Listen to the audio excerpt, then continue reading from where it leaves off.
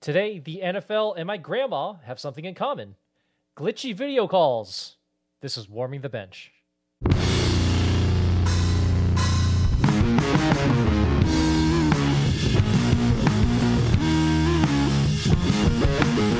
Like Rob Gronkowski, we are back. This is Warming the Bench. I'm your host, Dan Tran, and we have a special NFL draft show for you. We got one of the best sports writers in New York City with us to give you the lowdown on what the Giants and Jets may do and play a little game of Pro Bowl starter bench with this year's draftees. But first, let's talk about what's happening in Tampa Bay. In what amounts to a giant middle finger to Bill Belichick, Rob Gronkowski is back in football and playing with Tom Brady in Tampa Bay. He left a cushy gig with the WWE, though he still holds the 24/7 belt, and will now be pummeled by 300-pound men without the protection of a script. After the Patriots won Super Bowl 53, we asked whether Gronk should retire. More than half of you believed he should have, because he's already one of the best tight ends ever and didn't need to prove anything else. But now with a chance to play with his friend and no longer under the harsh eye of Belichick, Mr. Yo Soy Fiesta is back. We also asked if the Patriots made a mistake by letting Brady walk in free agency, and over 53% of you thought New England did the wrong thing. And it's not hard to see the logic. We're talking about the GOAT here, a 6-time Super Bowl winner who was maybe one good receiver away from going to another championship game. And we have a guest here to talk about that and more.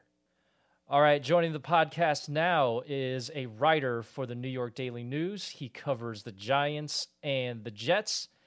Welcome to the show, Charles McDonald. How you doing, Charles?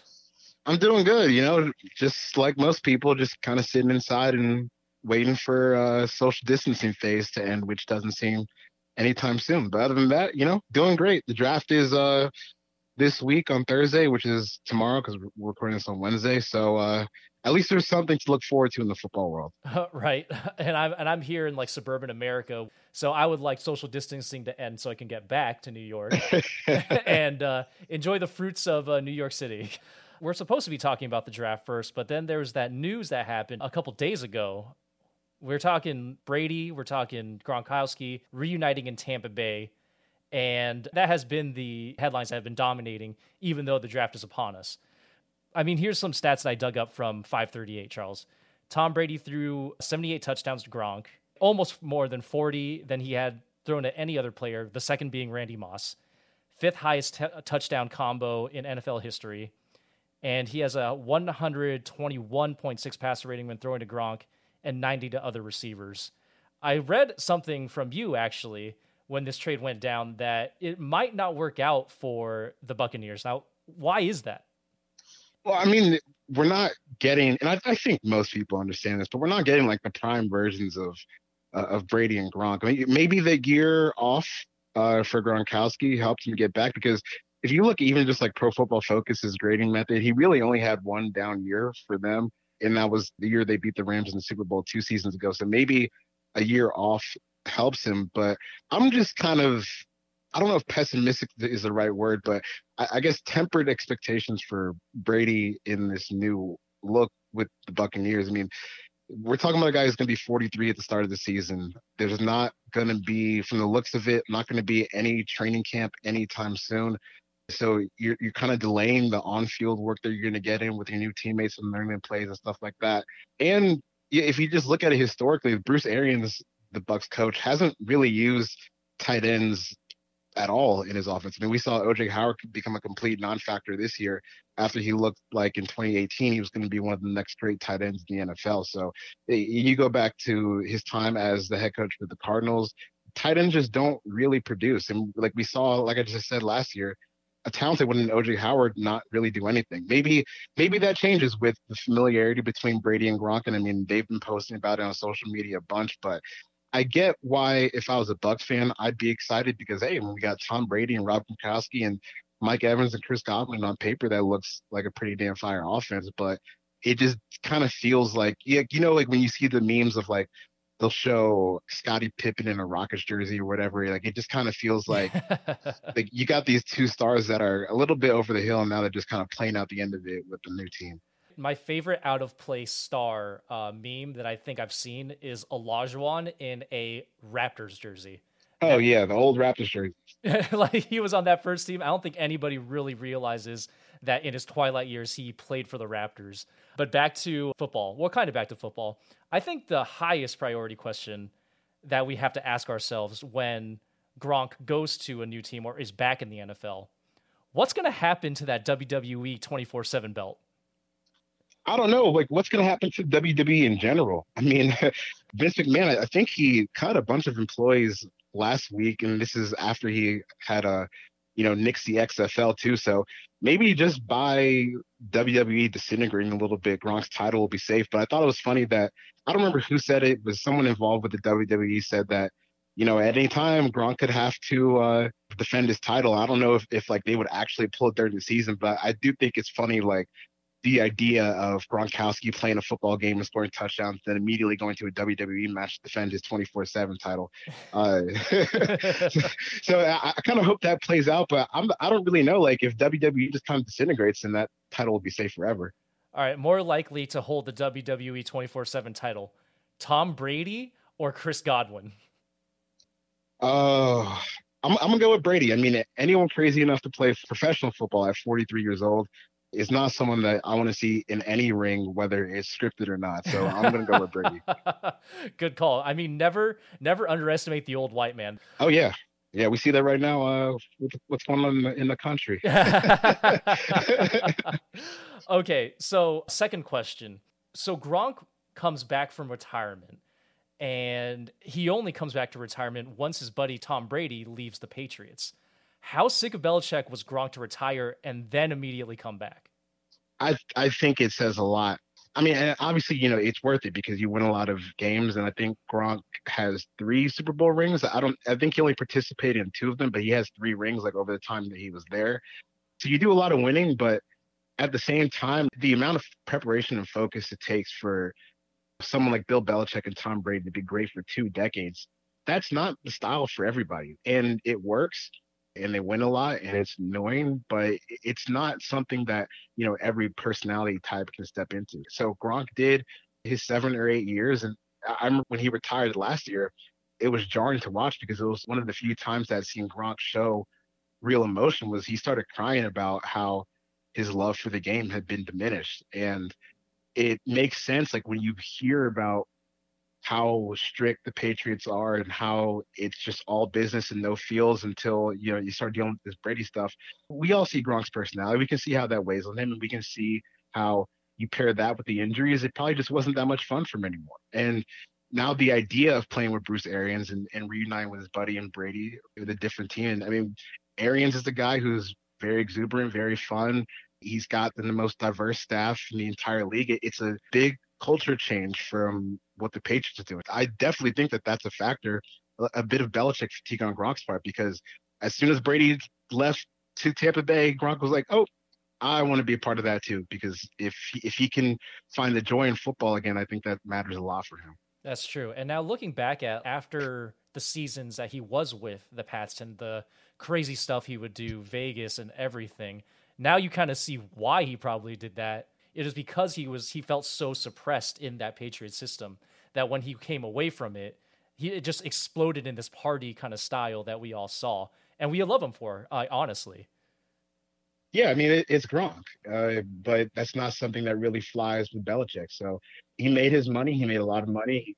Like I said, he got his rings, and then he got out and got to have a year of fun, and maybe he can be a plus contributor for the Buccaneers this year. Like we'll see what happens, but I think that Gronk doesn't make this move if he's not excited about the prospect of playing for a different coach. Like I don't think that, especially with Brady not being there in New England, I just don't think that there's any situation where he would have gone back to play in a rigid environment like that after just having so much fun for a year. Yeah, that's true. Now, if you don't follow Charles on Twitter, he's a great Twitter follow. Follow him at 4verts. He is a huge breaker of tape, and he really breaks down and analyzes everything. And I mean, watching Brady make his transition from at 43 years old to a new offense to this new situation that he's in. We saw Peyton Manning kind of do something very similar when he went to Denver. Do you see that happening with Brady at Tampa Bay? I don't know if I do, because the thing with Peyton in that transition was it's not like the last time we saw Peyton in a Colts uniform, it's not like he was bad, he was just hurt. And Brady, as much as you can make excuses about the offensive line and the receivers, and certainly they weren't up to the Patriots standard that we had gotten accustomed to. But outside of that, it's not like he was a very great quarterback. I mean, he finished in the 20s in terms of yards per attempt, and if we're talking about someone who's supposed to be great, and he has been obviously, like you would expect a little bit more than that. And I think coming off of a 42-year-old season is like by far his worst in the league since he was like a rookie. I think that that's a little bit concerning, but it's a huge boost in supporting cast. I mean, you look at all these slot receivers that that Tom Brady has played with, and Chris Godwin is probably the most talented, and just in terms of pure athletic talent, he's more talented than Edelman, Welker, Amendola, all those guys.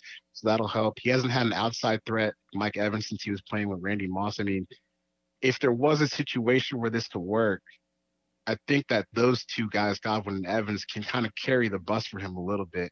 But it just feels different than when Peyton was coming back from his neck injury when he joined the Broncos, because it was kind of like if Peyton is healthy, then this thing is going to ignite. And they did, because they had like the best offense in NFL history in 2013.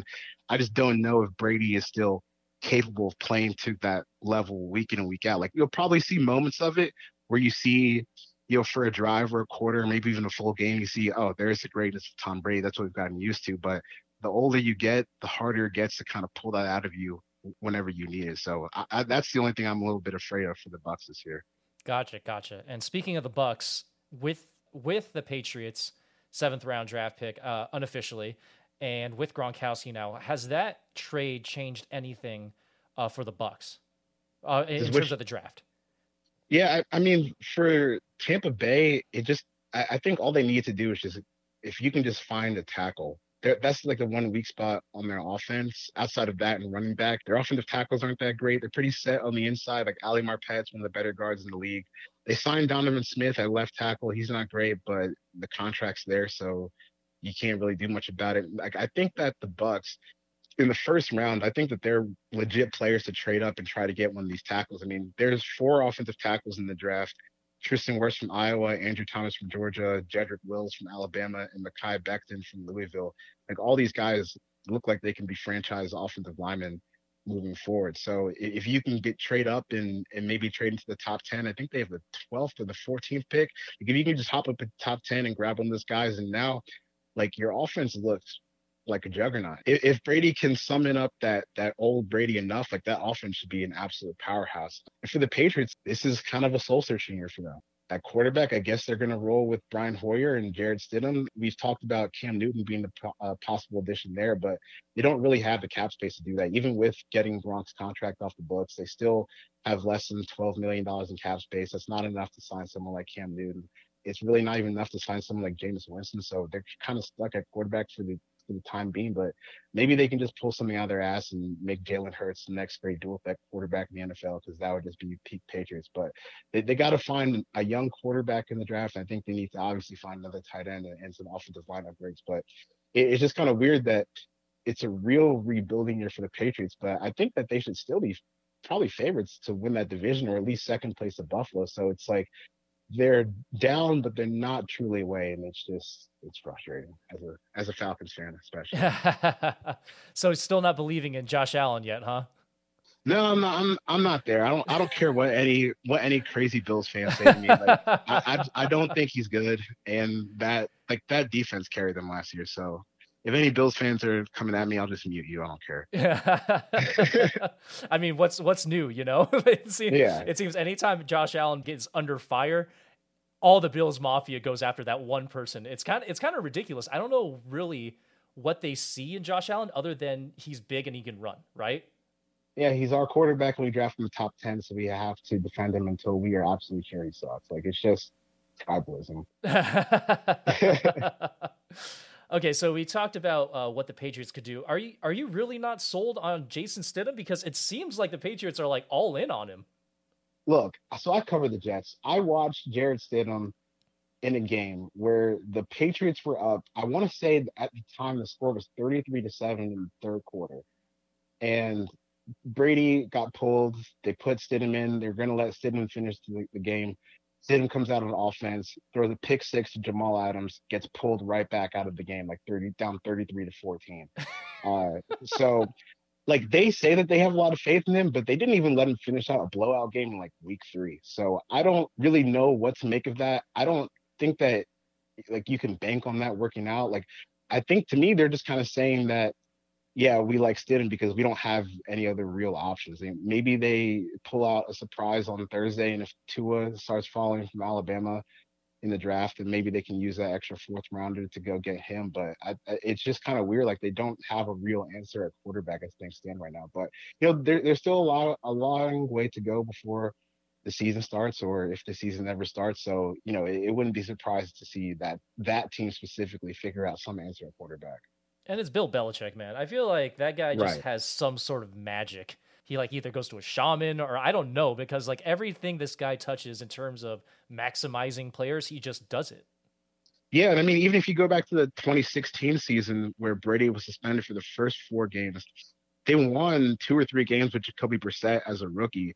Brissett, like he couldn't even throw the ball. Like, I remember they played that Thursday night game against the Houston Texans that year, and Brissett was pretty much running like a high school wing T offense where they were just like running ball fakes the entire game, and they blew the Texans out. So if there's anyone that can figure out, it's Bill Belichick, because we look at him as a defensive coach, but he's also one of the best offensive minds in the game too. Quietly, I mean, I think it's 2010 Brady or Belichick called the plays, and that was one of Brady's best years. Like the dude is just a machine. So if anyone can figure it out, it's definitely Bill Belichick. Yeah, that's true. Now let's go to your neck of the woods, all right? Let's talk about the Giants. Yeah, let's do it. Yeah. He's like, oh, my beat, I guess. All right, 2019, you come in September 2019. The team is injured, to say the least. I mean, we got Saquon Barkley. Daniel Jones goes down at some point. Sterling Shepard, Evan Ingram, offensive line riddled. They go on a 9-game losing streak, their longest losing streak since 1976. Go off on a high note. Eli Manning winning week 15, his last game at MetLife, and he retires. What are the biggest things Giants fans should be taking away from this season? This team is still pretty far away from being good, but I do think that there's some promise on offense. I mean, I was not a big Daniel Jones fan coming out of the draft, and I think that he at least showed that he's a starting quarterback in the league.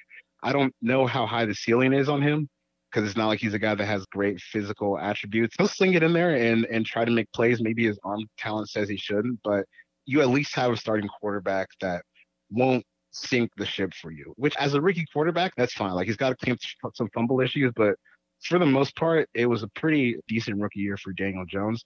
The defense is still really far away. So I like you kind of have two strategies to come into the draft. Like, do we just go all in on offense and rebuild the offensive line and just give Daniel Jones whatever he needs to go outscore other teams, or do we kind of continue what we did in free agency and invest in the defense? That's their big dilemma for the draft. And I think that Giants fans should feel good about having a nice little core on offense. Daniel Jones, Saquon Barkley, Evan Ingram, if he can get healthy. Darius Slayton was a stud as a rookie receiver this past year. Golden Tate should be on the team for at least one more season. They got some pieces to score the ball. It's just, one, how are they going to mesh with this new coaching staff? They got Jason Garrett calling the plays with Joe Judge, kind of overseeing everything. And then two, how much better can the defense actually get? Because they came into the offseason needing really everything on defense. To me, at least, the only positive thing they really did was sign James Bradbury from Carolina. So you got a cornerback and you still need pass rushers. So it's not a great year to need a pass rusher. Like they just missed out on Chase Young by winning some games at the end of the season, but they're still in a good position to get better on offense, which might be more important for them anyways. Yeah, you're talking about position in the draft. I mean, they got big draft needs, and they're pretty clear for the Giants at number 4. It seems like they can use a 6'3", 238-pound linebacker with a 39-inch vert and 4.3 40 who can cover and rush, don't you think? Yeah, I think that they could definitely use that, but from what I've gathered, it doesn't seem like that's going to be the direction that they go in. Oh, is that right? Yeah, I think they're going to stick and try to upgrade that offensive line, which, you spent the number 6 pick on a quarterback last year. As good as Isaiah Simmons is, protecting your investment is never really a bad idea. Oh, of course not. But it seems like a generational talent when it comes to the linebacker position in Isaiah Simmons. I'm sure a lot of Giants fans are expecting that the organization will go that direction just because he probably will be one of the best athletes in the draft. Can you sell the fans on the fact that you think they are going with an offensive tackle instead of Isaiah Simmons? For the fans, it should be a pretty easy sell because I mean, there's like three guys where you can draft where you can't get it wrong. And to me, that's Andrew Thomas, the left tackle from Georgia, Tristan Wirfs, the right tackle from Iowa, and then Jedrick Wills, the right tackle from Alabama. They're the guys that you draft and forget that they're there in a good way on offense. Mekhi Becton, he's the pure upside pick, 6'7", 365 pounds, but can move like someone who weighs 50 pounds less than him. I mean, he's an absolute freak athlete, but you kind of have to be concerned about the weight a little bit. Thing with Simmons is such a unique player. And I remember at the combine, he compared himself to Tyrann Mathieu, the Chiefs kind of do-it-all player in their secondary. And when you look at how Simmons was used at Clemson compared to how Mathieu was used throughout his career, it's actually a very similar percentage of splits in terms of snaps in the slot, snaps rushing the passer off the edge, linebacker. Like they do play pretty similar roles, but it takes a creative defensive mind to kind of figure that out. And not every team is equipped to maximize talent like that. Like as silly as it sounds, Brett Venables, Clemson's defensive coordinator, is a lot brighter than a lot of the defensive coaches you're going to see in the NFL. So I think that Isaiah Simmons could come in and just be like, if you just want to play him at safety or you just want to play him at linebacker, he could do both of those things pretty well. But you don't get the full experience with him unless you're using him like you were with Clemson. And I just don't think that a lot of NFL coaches are ready for that challenge. So it may seem like a bit of a lame pick for Giants fans, but you got to understand, as good as Simmons is, like these offensive tackles are just as good as what they do. So it's not even like you're getting a lesser player. You're just getting a less sexy pick. Yeah, that's true. Nobody has really cheered an offensive line pick, to be honest with you. Like other than maybe in recent memory, like this goes really far back to Brickashaw Ferguson. That is like maybe the last time I think I've heard like a roar in New York City for an offensive lineman. Speaking of DeBrickashaw, let's go on to the Jets. So they came into last season with some hype. They got Sam Darnold, Le'Veon Bell, and crazy-eyed Adam Gase really lit the internet on fire. So people like really got behind them. And they improved, actually. So they had a 4-12 record in 2018, and then they improved to 7-9 2019. But Bell was stuck behind a line that couldn't block for him, and a quarterback that wasn't big play threat enough to open it up that front seven. So they were 31st in rushing yards. After the 2019 season, what should the Jets fans be excited about coming into 2020? Talk to me after the draft, because the good thing about this Jets offseason is that most Jets fans are pretty aware that their 7-9 record last year was very fraudulent. They had one of the worst offenses in the league, period. Their defense was mainly sustained by run defense, which is not how you build sustainable defense year to year in the modern NFL. Like they don't have any edge rushers. They don't have any great cornerback talent outside of Brian Poole, who's just a slot guy.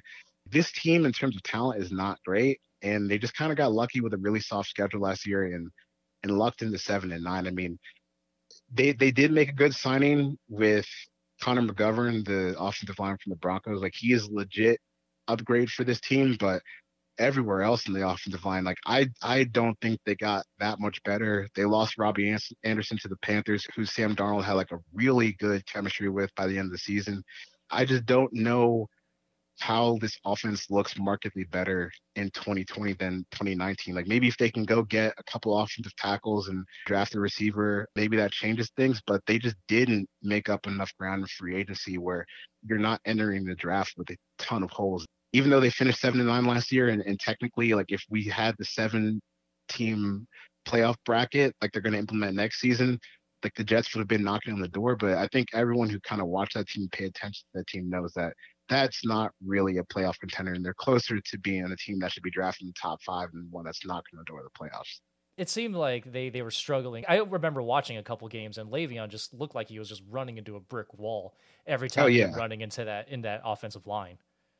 Yeah, they couldn't block at all. And that's why if the Jets spend their first 2 picks on offensive tackles, no one should be surprised, because that's really how far this offensive line has to go. And I'm someone that is still pretty optimistic about Sam Darnold. I mean, obviously not clean and shiny around the edges, but the kid has like some really serious playmaking ability when he gets a chance. But who's going to be blocking for him, and who is he going to be throwing to?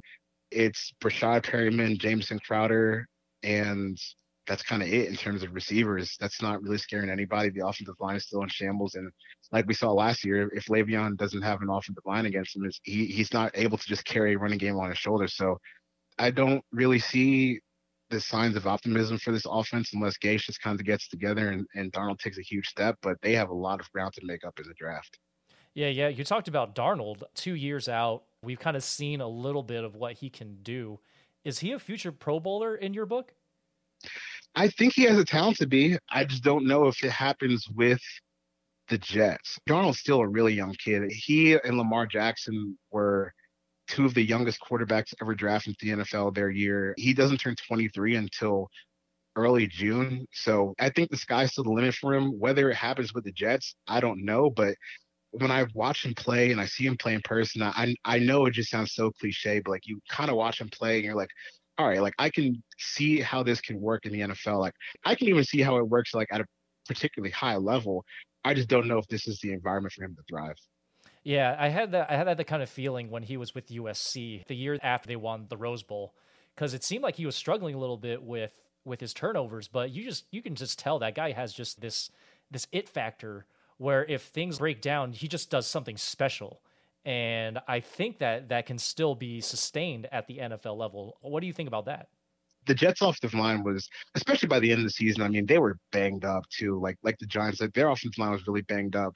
So I asked Sam by the end of the season, like, whether you want to throw your teammates on the bus or not, like you're seeing a bunch of pressure, but when you get under pressure, you just kind of seem to rise to the occasion every time. He was like, dude, I love playing in those situations where your hair is kind of on fire and you just kind of got to pull something out of that's where he thrives. And it's not a place where you want to be all the time, like running away from 300-pound guys that are as fast as receivers now, but he has the capability to do it. And if you can just kind of get like the down-to-down consistency in the offense for Darnold, like I just really see a path where he turns out to be not just a capable starter, but a good starter.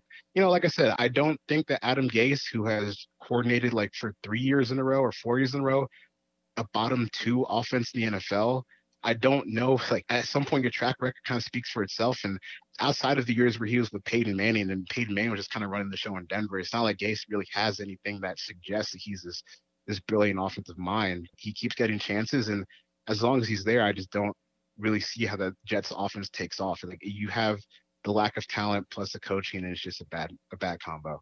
Yeah. Peyton Manning will make anybody look good if you quote unquote coach him, Yeah, exactly. Like we see, if you watch ESPN for like 30 seconds now, you see all these Peyton Places commercials, and obviously like the guy is just a savant, and we saw it for however many years he played. Like he is the definition of a coach on the field. So I don't really care like what you do with Peyton Manning. And like think about those Broncos teams. Like you have Peyton Manning throwing for 55 touchdowns. Julius Thomas was in his prime. Demaryius Thomas was still in his prime. Eric Decker was still playing well. Like that offense was absolutely loaded. And then, after he leaves there, he gets 1 year with Jay Cutler in Chicago where Jay doesn't throw picks. But that's kind of just because Adam's not letting him throw the ball far at all anymore. And then now you have the past 4 years of just crap, really. Lightly put. So we're talking about draft needs for the Jets, and you mentioned offensive line help and more weapons for Darnold. Where do you see the Jets going with in terms of offensive line? It's kind of like the same situation where we talked about with the Bucs a little bit earlier. The Jets draft 11th this year, and based on what we're kind of hearing leading up to the draft, even though they have the 11th pick, they might need to trade up for an offensive tackle. And it's kind of crazy that's the case. Why would anyone ever need to trade up for an offensive tackle? But like that's really how highly coveted these guys that I talked about are by the league. So I think it's imperative that they come out with more protection for Sam. And then maybe on the second day of the draft, you get a receiver. That position group is sorely lacking too. But I think the first pick has to be an offensive line because they are just so lacking in talent on that area of the ball that you have an opportunity to draft someone who just about everyone views as a franchise cornerstone offensive tackle with the 4 guys I mentioned earlier. You just kind of have to come out of the draft with one of those guys if you want to try to keep Sam's progression going. I think that might be more important than going out and drafting a CeeDee Lamb or a Jerry Jeudy. That makes a total sense. In terms of wide receivers, if they do go that direction, who do you think that they are targeting maybe in those mid rounds? I think a guy like Michael Pittman, he's a receiver for USC. Like he's a big dude. I think he's 6'4", 220, but when you watch him, he's really smooth in his routes, catches the ball easy. And he played with Darnold for 1 year at USC. So, they already have a little bit of familiarity there. And the fit actually makes sense. Like if you're picking him around pick 48, that's not bad value. Also, Jalen Rieger from TCU, he's a big play threat that they could use. He met with them at the combine. So I think that those two guys are going to be in the mix along with someone like T. Higgins from Clemson. The good thing about this receiver class is if you miss out on Lamb and Judy at 11, then you can still come back and get a starter pretty easily in round 2 because there's just a bunch of guys that can go out and really ball this year. Yeah, and thanks for that breakdown of the Giants and Jets. It seems like you have everything pretty much in hand, and honestly, they should probably listen to you if they want to do well in that draft. Hey, look, I will gladly take their money. So I have a little bit of a game. It's called Pro Bowl, Starter, or Bench. I'm going to give you 3 names, and I want you to pick who do you think is going to be a Pro Bowler, who do you think is going to be a starter, and who's going to be on the bench. All right. Let's start with the first 3, the quarterback position. Joe Burrow, Tua Tagovailoa, and Justin Herbert. Oh, that's so easy. Burrow, Pro Bowl, Tua, starter, Herbert, bench. I mean, Herbert, I don't really get it. Like, the guy is big and he can throw the ball really hard and really far. And, like, a lot of plays look pretty, but it just doesn't look like a smooth functioning machine like it does with Burrow and Tua. And Tua I think he's a really good prospect. The hip injury probably cost him going number 1 this year. And obviously Joe Burrow coming out and throwing 60 damn touchdowns in a single season.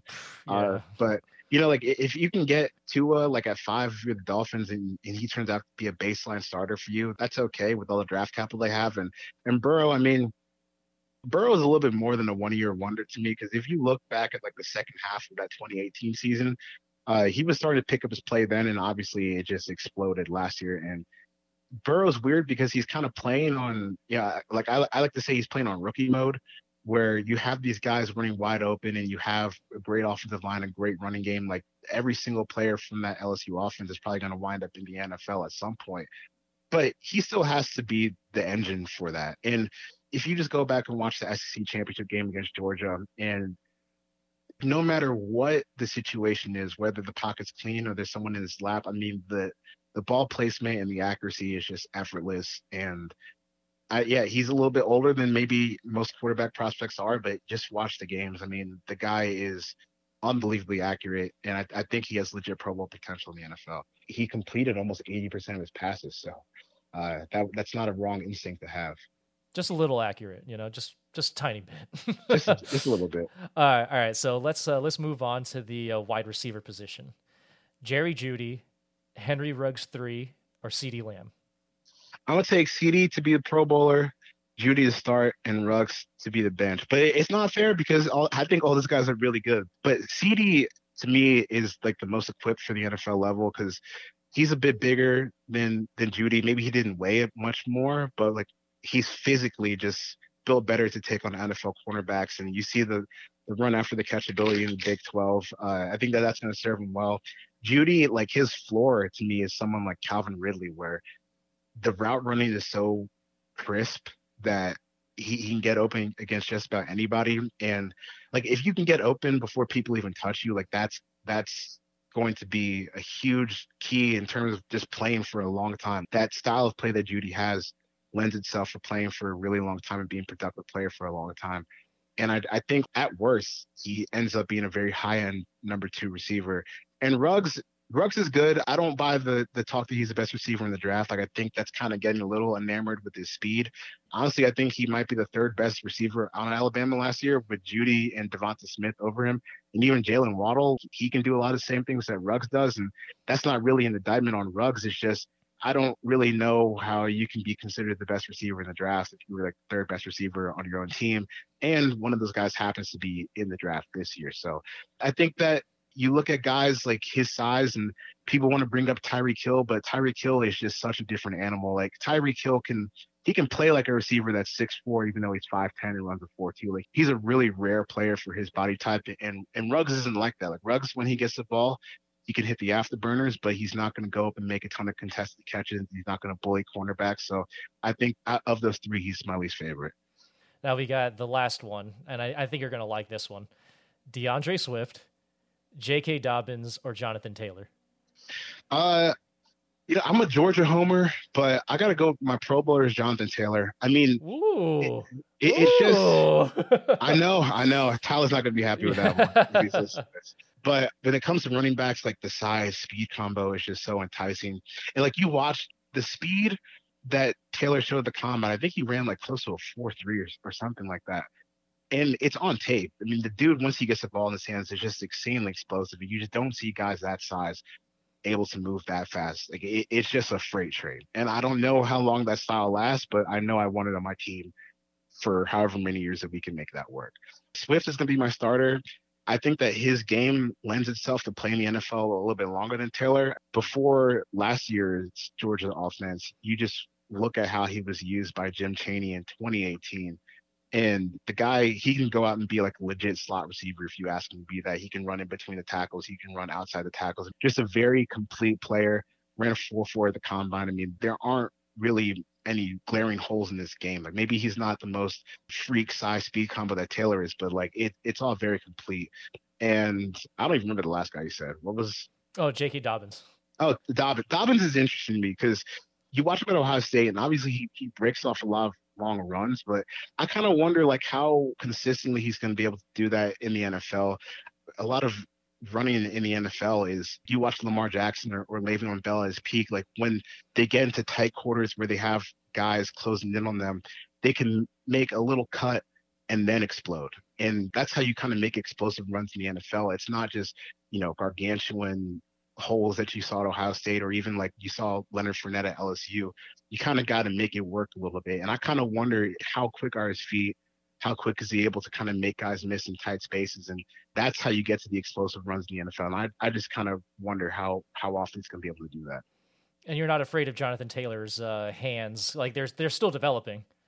Yeah, they're still developing. But like I said, if I can get a guy that big, that fast, he just seems like the ultimate luxury pick for a team that's already there. Like if the Chiefs were to pull the trigger on him and he's there with the 32nd pick, I know that everyone's anti-running back in the first round, but that's just such perfect icing on the cake for that offense. I mean, you add a battering ram that can run like a 4.3, that would just be so much fun to watch. So I'm in on the Jonathan Taylor train. Yeah, you and a lot of people, I'm sure. All right, Charles McDonald, follow him at 4Verts on Twitter.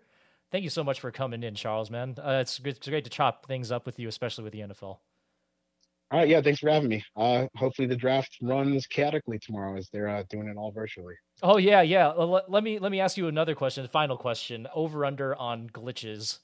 I'm going to go with 3. Like, I don't think it'll be so incompetent that like they have to stop the draft, but I do think we're going to see a couple of hiccups, which will be funny because I don't know if you watched the WNBA draft. I didn't know any player besides Sabrina and Ionescu, but I just watched the WNBA draft because it's kind of like a guideline for the NFL to do their own virtual draft because that was just last Friday. So like they're dealing with the same thing as the NFL is, and they ran it pretty smoothly. I ran without a hiccup. It was like a little awkward just seeing these people celebrate with a couple of family members in their houses because everyone's practicing social distancing right now. But once you get past the awkwardness that everyone understands because we're all just kind of sitting at home in our rooms, I thought it was a pretty good product. And then the NFL comes in on Monday with their mock draft and like, oh yeah, it took us 20 minutes to get one pick down. So I'm really hoping that we get a couple glitches. I'm gonna set the over under at like 2 or 3.